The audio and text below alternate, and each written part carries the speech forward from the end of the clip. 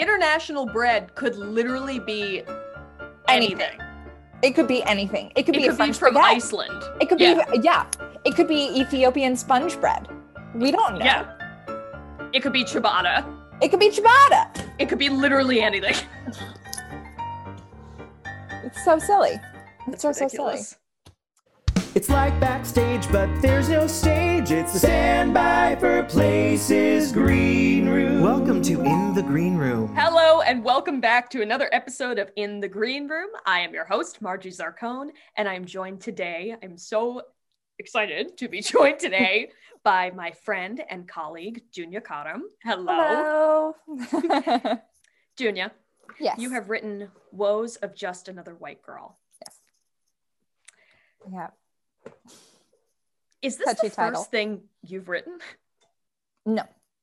Okay, because I was going to say, if this is the first thing you've written, that's unbelievable. Because it's truly, because it's extremely impressive.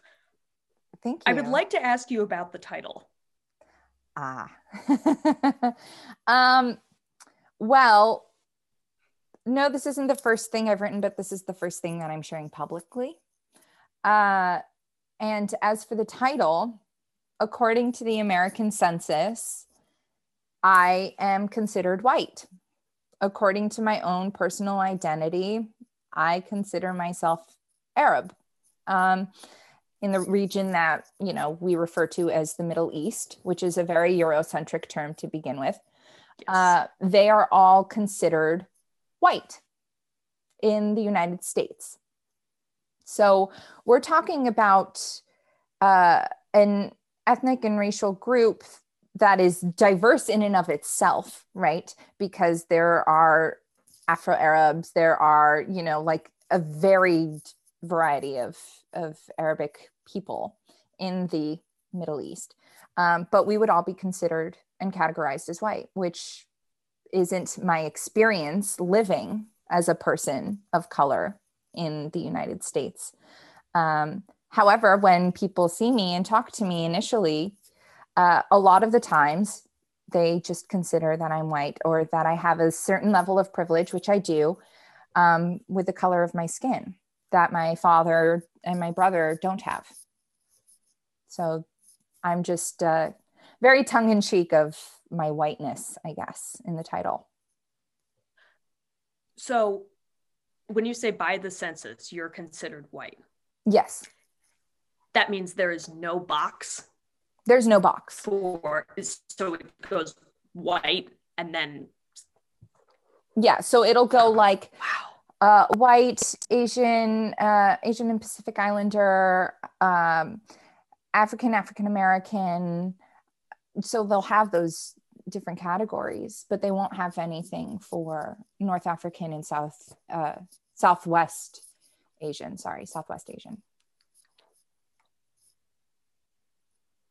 There's a lot to unpack with that. Yes.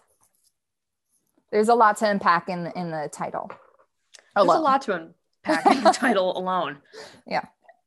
So there are several lines in the play, most of which come from Jack, that touch on not just the physical whiteness, but the social construct of whiteness. A lot of times artists have this struggle where when they create something, everyone wants to know who they're talking about, if the person is supposed to be them. And sometimes it is, which is great. But sometimes it is also an amalgamation of different experiences and your friends' experiences and what you've read about and what you've heard. Would you say that the struggle the main character faces in the 12 pages, is this something you have encountered and spoken to other people about? Is it a combination? Yes, to both. I experienced this conversation quite frequently, actually, which is important because at least the discourse is being had, right? We're we're confronting different ideas that people aren't necessarily familiar with because they haven't had the opportunity to have those conversations with someone who is open enough to actually talk about it. However, with this particular scene, and it is actually an excerpt from something that's a little larger. That was my next question. Yeah. But there is a very specific relationship here that allows for him to feel comfortable enough to have this conversation and her to feel a level of comfort to share certain things, but not everything, particularly because of his state. But this is when we're talking about how people move in society, particularly in the current political climate, it's very touchy, especially considering race and representation and a lot of the violence that's happening against people who are othered. And I myself am a person that is trying to identify that I have been othered without trying to steal or take away or invalidate someone else's narrative, in bridging that gap. So, which is such a sticky situation yes. for someone to be in. Yes. So it's like, okay, we're talking about whiteness and privilege here. I identify that I'm privileged. I identify that my family is very privileged, but that doesn't take away from certain situations that we've all had to encounter living in the United States, even with our own statuses of privilege. And you know, I even give Jack the line, you know, it's a very stereotypical line that I hear all the time. And it's not just me as an Arab woman. It's my like Black, Latinx, like, you know, African-American friends who have also encountered the whole phrase of, well, I've experienced things too, right? Like, well, I've had hardships. We're not saying that you haven't. We're saying that it isn't written in the cards that you're already going to have these certain transactions. It's interesting when people go on the offense and are immediately you have a word for it. It would a pissing. Oh, a pain pissing contest. A pain pissing. Yeah. Right. And you see and hear it a lot with white people who have grown up in poverty and have been extremely disadvantaged, getting angry at people of color for sharing their struggles and immediately pitting them against each other as if they are equal. No one is saying that doesn't take your pain away. And it is such a defensive, toxic way to talk about anything. It completely shuts out any empathy or any understanding. Right. And empathy is very important when having these conversations with people. It's not something that a lot of people are well practiced in anymore. I think we need to like stretch and strengthen that muscle a little bit because we're so locked into our own narratives and lives and how they fit into the world that sometimes it's difficult to just sit down and not compare, but to listen. And I think that that's kind of something that I found myself having to do during this pandemic is sitting down, and even before that, but with the whole Black Lives Matter situation happening and you know, George Floyd's trial and this sequence of murders, I'm going to say murders that are happening against Black and African Americans, that you need, if you're not experiencing that, you need to just sit down and listen to the people who are, because there's something systemically wrong here. And they've been telling us this for generations upon generations. And even when I've been doing some of the interviews for In the Green Room, I found that, you know, a lot of these experiences I personally can empathize with and have experienced to a different degree. And even then, it's like, you know what? Temper yourself, sit down and listen and ask yourself, how can I help? How can I, as a person outside of this experience, A, empathize with it, and B, help kind of be a solution-oriented person and unpack this systemic problems that we are having, and not make it about me sometimes. This is the first time in this play where I'm making it about me a little more. And even then, I don't take it to the extreme of actually disclosing certain experiences that myself and other Arab American women or Arab women in general have experienced. So, and men, honestly, it's a tough balance to strike. Not to be too on the nose, but there are many shades of stories that haven't been told. Yeah. Feminism really started picking up momentum with Betty Friedan with the feminine mystique, but it was white women's feminism. That's exactly right. Yeah. So she was the one who released it. Mm-hmm. And then feminism has grown from there. Yes. Yeah, I mean, it should be inclusive, right? So like there needs to be a barrier breaker. And that tends to be someone who is a little closer to, or has a sense of privilege that they can manipulate and utilize. So in that case, it would be like, okay, well, she's a white woman. That doesn't necessarily take away her struggles as a woman who's trying to break out and fight for equality. But because of the complexion of her skin and her status in this country, due to the complexion of her skin, she is able to take that step forward. And with her being able to take that step forward, we can start tacking things on a bit more, right?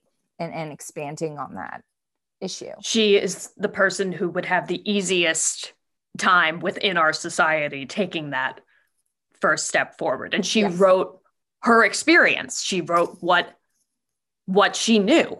Yes. But there are many shades and degrees of the experience. Yep. Yep. Going back to what you said about empathy, I often wonder when someone says that they have empathy. I have certainly seen and experienced empathy. I've seen situations of empathy. I've experienced empathy. But I often wonder, you say it's a muscle we need to strengthen. I think the empathy is there, but it's empathy for situations that we know and understand. And we don't have the muscle exercised for situations that we don't know and understand. Like people have a hard time stepping out, and then the first response is to be defensive because you feel attacked, where that should be the point where we are empathetic with the person who's sharing their struggle with us. Yes. Well, empathy requires a sense of openness to listen. And it also requires some creativity on your part, on anyone's part who's trying to exercise that muscle, because it is trying to put yourself in someone else's shoes. I can only imagine being my father, right? And being pulled over and having to go through certain protocol that sometimes men of color have to go through for survival, to make sure that they aren't pulled out of the car and, manipulated in this power structure that has been enforced. But I would have to be creative because I'm not my father. I'm not a man who would be considered a threat. He's in his older years now. But I remember my mom talking about her never really questioning her whiteness, that she was like, oh, well, I always considered myself white. And in the same breath, in the same story, she was talking about witnessing my father getting manhandled because of how he presents as an Arab man, and right in front of her, like completely assaulted by these cops. And they're from the same place. Right. They're from the same place. So my mom kind of had this like backlash experience because she was in it. But to have her put herself into those shoes, there's a distance there, right? She said, well, I always considered myself white until recently when we're talking about reinforcing our otherness. Us having that conversation took her trying to like exercising that empathy muscle, which is very strong with her. She's a very empathetic person, and kind of putting herself in my father's shoes and being like, oh, wait a second. This isn't an experience that should be happening to A, anyone, and B, I can only imagine. So sometimes we just got to sit down and listen. Sometimes I feel like our empathy stops at situations that we don't understand or haven't experienced or haven't heard the stories of. Right. And so it's like, imagine having the fear of that circumstance or situation, that occurrence, right? And then having that inform how you move on a day-to-day basis, that intense experience distilled into practices that we have to, that is something that is so beyond me, that I try and listen when I can to people who have to do that on a day-to-day basis, because I am very lucky being a white presenting-ish person. Going back to what you said before of speaking to friends who are Black, who are Latinx, and Asian crimes that are happening. Absolutely. And hearing different experiences, and you said that you could empathize in certain situations, but you didn't want to make it about you. Yeah. I would also say though that is you trying to connect. Like it's coming from a good place. You want to identify with someone and make that connection. And I feel sometimes white people, it's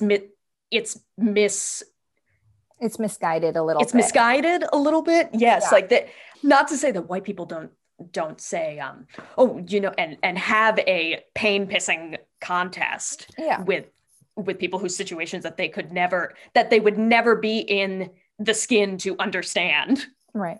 Fully. But I do think that sometimes it is a misguided attempt at connection and empathizing. Commiserating. Yeah. Right. Yeah. And I think that there's validity in both sets of experiences, but there's also a sense of urgency that needs to be considered in certain transactions that you're having or conversations that you're having with people. So if we're talking, me as a cis woman, right? If I'm talking to a trans woman and we're both talking about, let's say, being followed at night, both of us have had that experience, right? I can empathize, but I can't completely understand. So when she's telling her account of being followed one night, the stakes are high in a very different way because trans girls are being murdered at higher rates than cis women. Trans women and cis women have you can say they have pretty similar trajectories in their experience, but they're not identical. So when we're talking about, like, I can commiserate with that kind of fear. I can, oh my gosh, that happened to me once as well. It's about framing and what urgency the situation has. How recently did it occur? And what's going on right now in the climate for us to kind of reach out and talk about it. Me as a person, my first impulse is to make sure that the person that I'm talking to feels safe in the space so that they can actually communicate exactly what their experiences are. And in order to do that, sometimes it's just about listening and absorbing. And then at a certain point in time, you can start really commiserating. But that's just me as an individual. I don't know how anyone would try and fix this kind of pattern that we've been identifying when it comes to talking about race, ethnicity, the stratification of classes, LGBTQ rights. I don't know what it would be like to kind of expand my own way of how I approach things, because everyone approaches things differently, so that as many people feel safe as possible. I don't know how to do that. But what I can do is I can write this play about trying to navigate those conversations, because I happen to have them pretty frequently.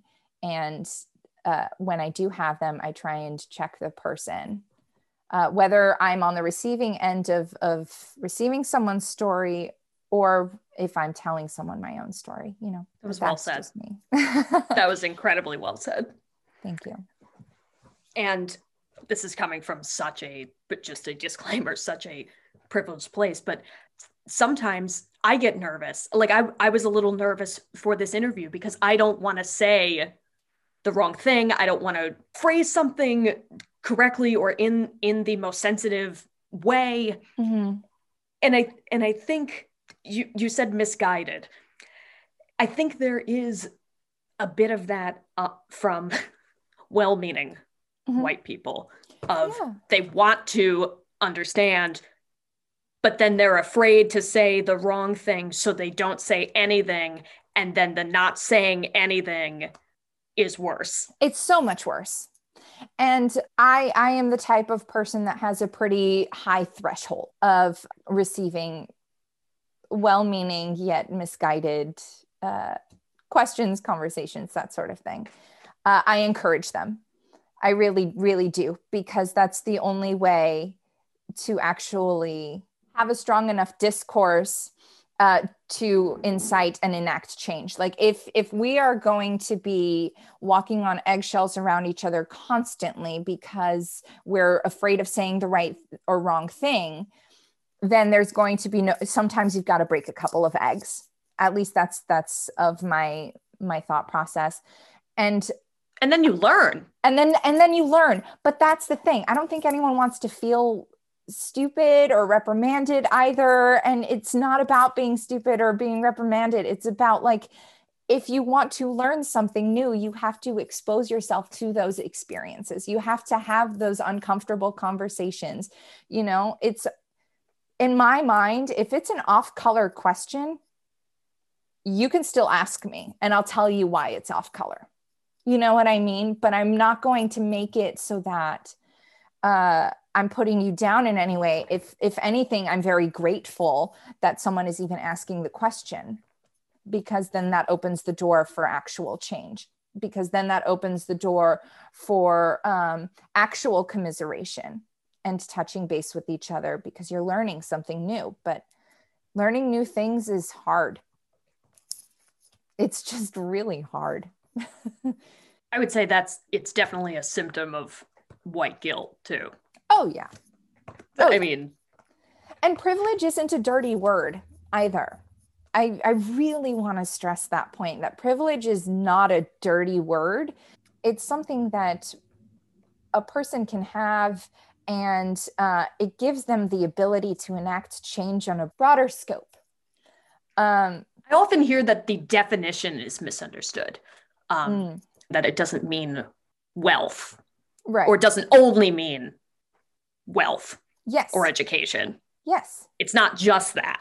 Yes. There are different forms of privilege, and to varying degrees. Absolutely. So people will get up in arms about being told that they're privileged when they don't feel privileged in terms of money and education and background and the way they were raised. But there is a privilege that's there. It's just it's a racial privilege. Yes.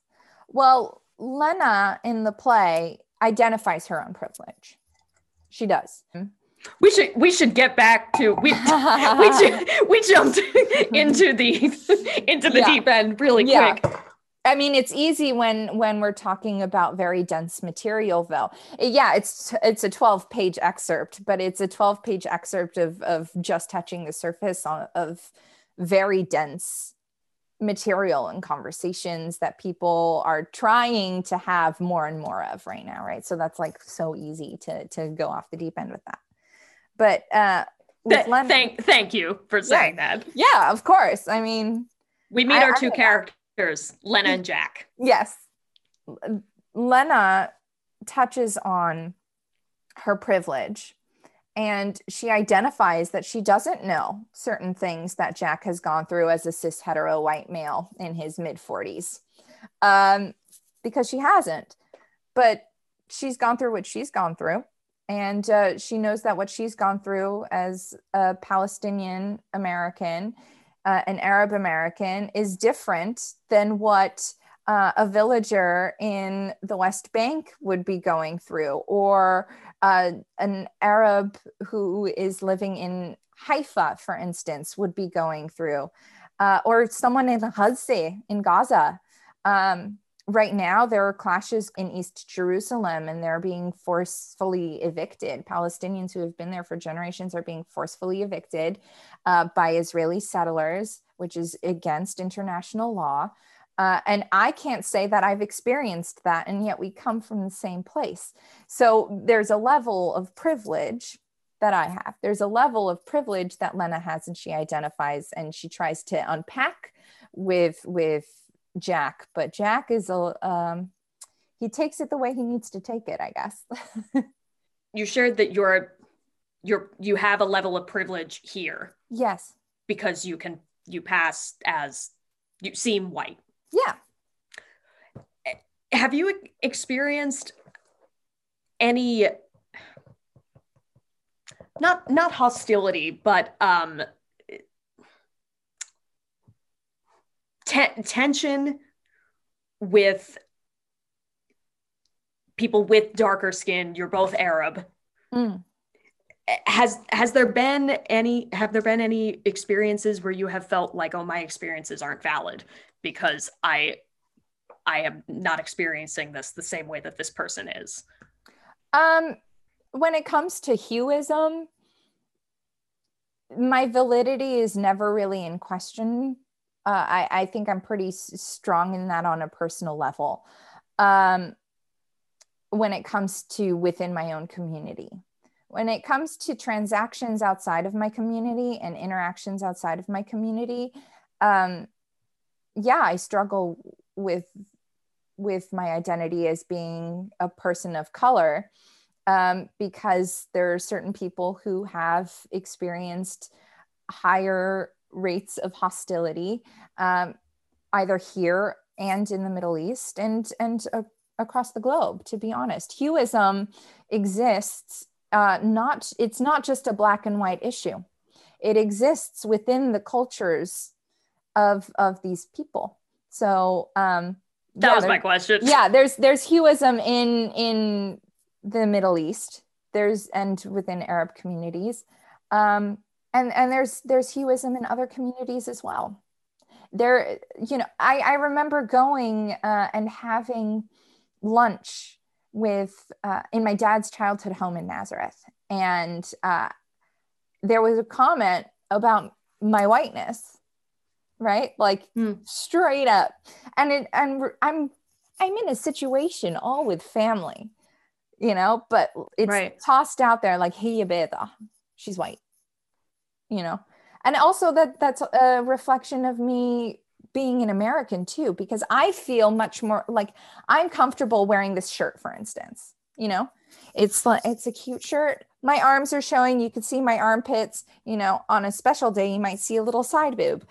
That isn't necessarily the experience of someone who might be living in Nazareth. They're going to, there are different social things. So for those of you listening at home and not seeing, it's a very cute shirt. it's a blue shirt. I'm showing shoulders, mama, shoulders. How I treat my body and how I present and the confidence that I have very much comes from me growing up in a very progressive household in the United States. And with that comes a level of privilege, and I identify it. I think that can go back to also the whiteness, not just as a physical color of your skin, but also just the construct. People look different in any culture. People look different.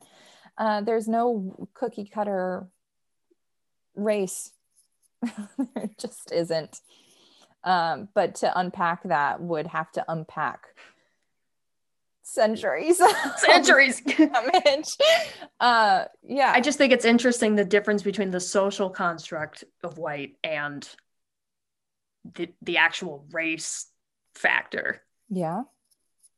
Yeah. It's wild. It's such a massive topic that it's kind of daunting, right? Like, how do you unpack this? How do you go about this in a personally and socially productive way? Right. And sensitive. Yeah, it's very sensitive. But hey, that's just coming from a white girl. So there's also a section where Lena shares that she's Catholic. Yeah. Well, agnostic, which is what most Catholics identify as. And Jack assumes that she's Muslim, but has a hesitation of saying Muslim. Yeah. As if it's a dirty word. Yeah. What? Yeah. Is this an amalgamation of experiences? Oh yeah. It's a conversation that I've had several times. And as a Christian Arab, as someone who identifies as like agnostic, but was raised Catholic rather, there's a level of privilege there too. Like I've actually had conversations with people and they would say, oh, you're Catholic. Oh, you're one of the good ones. What does that mean? What does that mean? Exactly. I was what? Like, how old was I when that happened? The first time? Meaning that maybe you were like one of the good Arabs? Yes. Wow. We're talking about the center of monotheistic religions. So in the Arab world, there are Catholics. There are people who practice different religions. Dominantly, It's Muslim. That's not a dirty word. It's not. However, religion has been used as a divisive tool in Arab communities, particularly in the West Bank and Gaza and in present-day Israel, as a way to break up the identity of these people and how they relate to each other, because it's so much easier to occupy and manipulate a group of people when they're not on the same page with each other. So religion is very much a tool that oppressive forces can also use to categorize and other people who aren't necessarily very different, which is really unfortunate. But like a lot of people don't know that the church in Jerusalem, one of the most famous churches, if not the most famous church in the world, right? Where the resurrection happened and everything. The keys to that church are held by a Muslim family and have been for hundreds of years, because the different denominations of Christianity and Catholicism can't agree on shit. So here we are, just going to give this Muslim family who respects, right, the religion, right, of course, the keys to this church. Wow. Yeah. Do you think the comment that was made to you, one of the, I'm sure many comments, was made to you as a child, and Jack in the play, being nervous about saying Muslim, do you think it's a little bit of a hangover from hearing on the 9/11 and hearing and hearing Islam demonized? And I think there was a definite shift. Yeah. And you know what's funny? The fact that I'm saying Palestine right now is controversial. The fact that I identify as a Palestinian American is very controversial. Like, I will not be surprised if we get a lot of backlash for just how I'm identifying myself and using the term. Okay. That in and of itself is politicized. The 9/11, what happened was an atrocity. It was a tragedy for this country, but it was also a tragedy for a lot of West Asian and North African people, because now we are all grouped up into this category of extremism and this depiction of Islam, which is not what I've experienced on a personal level of what Islam is and what what it can be. That is the frame of reference for people. And because that is the frame of reference for people, it doesn't matter how you actually practice your faith, or if you even have a faith. If you identify with a certain ethnicity or race that is associated with that faith, you're just linked up with it. And the people that hijacked that plane are considered white. Whoa. It's just like crazy down. And it's amazing because there's extremism in every religion. Every religion. The KKK consider themselves Christian. Is that a representation of Christianity? Exactly. Yeah. Okay. Like that's what we're dealing with here. But because people aren't familiar with that culture, it's a foreign thing. Or rather the diversity of the different cultures that are under this huge dome. They're just going to take what they're fed. And I can't blame people for that. I can just have conversations with people about it. There are so many different hues in all of this. So many different hues that to try and veil it under one category is easy for mass media consumption. And that's what people do. A box on the SAT. It's a box on the SAT. It's a box on the census. It's in the box that we watch our news from day to day. It's easy for people to consume because it's a difficult concept to wrap our heads around. On a societal level, we have to hold each other accountable without policing each other in a destructive way. And that's a fine balance to strike too, which I think that this play kind of does. When I got to the end, I kept scrolling and I was like, no, where's the rest of it? No. It's an excerpt. Yeah. I'm also interested in the character of Jack because he couldn't be a more polarizing choice. He is a white, middle-aged, privileged, rich, divorced man. Yes. Like the ultimate. Yes. And somehow these two polarized characters have a friendship or had a friendship and connect in a very intellectual way, which just goes to show as a demonstration of you can come from a completely different place and still exercise empathy. Even if it is a little misguided, at least it's being exercised in a way where like we can expand on that. There's potential here. So I recently watched Lincoln Divided We Stand, and a bunch of Lincoln experts, including Conan O'Brien for some reason, they unpack the myth of Lincoln and how in textbooks and in American society, we have put him literally on a pedestal as a Christ-like champion over racism and abolition. But the more interesting story is that he started out really not caring at all and wanting them sent back to Africa. And it's about his journey to understanding and learning and growing and listening. He's a much more complicated, complex human, and a story of example of how we can grow if we listen and put in the work. Yes. Why would this not? First of all, a far more interesting story that I would have liked to have read in my AP US history textbook versus the most simplified, distilled version that he was just this perfect person and that it could never happen again. When the real inspiring story is how he learned and grew. Why do we do that? Why do we? I mean, your guess is as good as mine, but what I will say is that like stock characters, it goes back to consumption. They're easier to consume. If we present these complex, dynamic people, which people are, by the way, even Beyonce, as perfect as I may want to believe she is, I am sure she has flaws and it is, has stances on things that I may disagree with. Beyonce, please don't hate. I love you. Beyonce, since we know you're watching, or listening, The fact of the matter is that it's easier to consume something that's distilled down.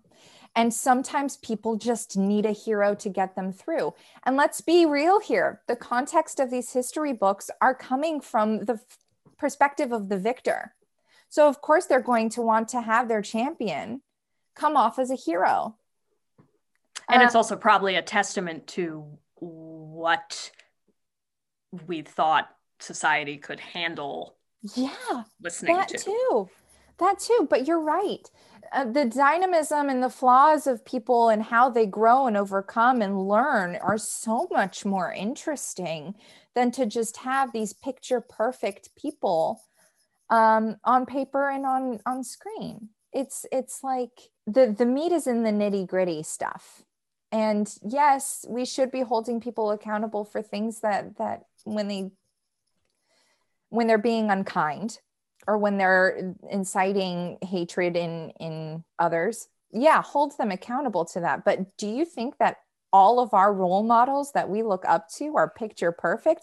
Somebody is going to have an off-colored comment or something, if not in their history, in their present. And that doesn't mean that is a testament to who they are and as a person. It's how they recover from those things that really matters, which is why I have such a icky feeling when it comes to cancel culture, and how I kind of feel that that's just a term that people use to invalidate actually having a conversation with someone of an imposing view. Like, sit down, let's see where we connect and let's see where we differ. And instead of trying to indoctrinate you into my school of thought, how did you come to this conclusion so that I can have a better understanding of your worldview? And maybe, just maybe, through this conversation, we can actually make an impact with each other. Now, that is all very hippy dippy and whatever. And it's also very difficult. It's so hard to do, but so is being empathetic. Again, it's another muscle that we have to stretch. It was well said, and I'd like it stitched on a pillow. Very large pillow. Yes. I'll get to work. Dunya, before we wrap up, sure, we got into some really big topics. We did.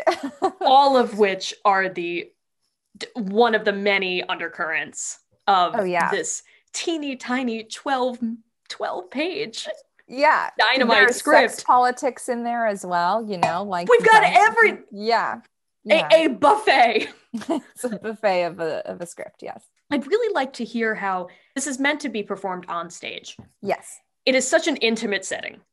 It's an intimate cast, 2 people, apartment, drinking.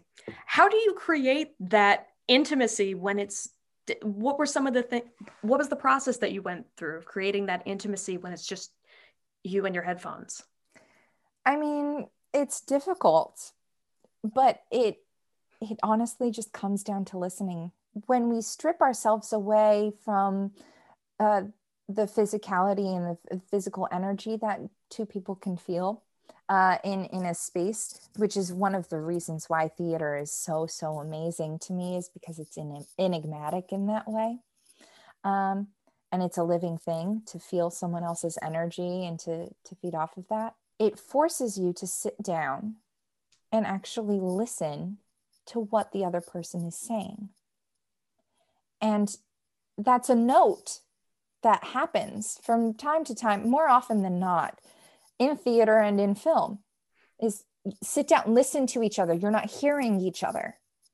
And that's where the emphasis is for this, is to actually sit down and listen, because then it becomes a conversation that is very intimate, regardless as to whether or not you're in person. Here, this interview, for instance, is a very intimate setting. It's just me and you.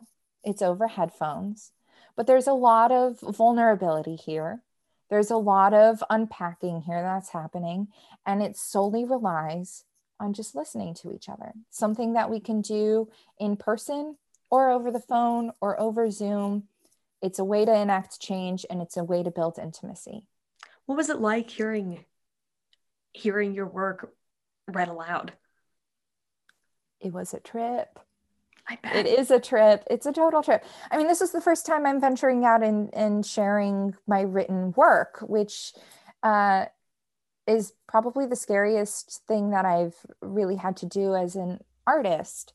That being said, I'm so humbled and grateful to have my work being read by others and performed by others and having them connect to the material. It means a lot to me. And I'm just really grateful and humble for the opportunity to even be able to do that. And we feel very lucky that the world premiere is on this podcast. Thank you. Are there varying degrees of, oh, I never heard it that way before? And then also, like, do you ever get defensive? Like, oh, that's not the way that's supposed to be. Oh, it's my, like, how do you, because it's your heart. Yes. But writing is such an extension of ourselves. It's hard to hear something read if you don't totally agree with the way it's being said, or you imagined it differently. Did you have any of that? Or I welcome it. I welcome someone else putting their own experience into this structure that I've created, because it colors these characters in a way that makes them more lasting, more endurable, and more relatable to a wider group of people. There is no, at least for me, there is no one way to read a specific line. What it's more about is, are you pursuing what you want? Because some of the language lends itself to many different tactics being taken, where actors have a little more freedom to be able to explore. And that's the kind of writing that I personally would like to do. When someone colors it in a way that I didn't see it before, that makes me really proud and happy that I was able to create construct a canvas in which people are coloring with their own tools. And it's really fun and dynamic. And like I said, it's a humbling experience. Dunya, thank you so much for taking the time to sit down with me and to share your work. Thank you. On the podcast. The pleasure is mine. Thank you. Everyone listening, if you haven't already, please, I implore you to listen to and experience Woes of Just Another White Girl by Dunya Kadam. Thank you for listening. Bye. Bye, guys.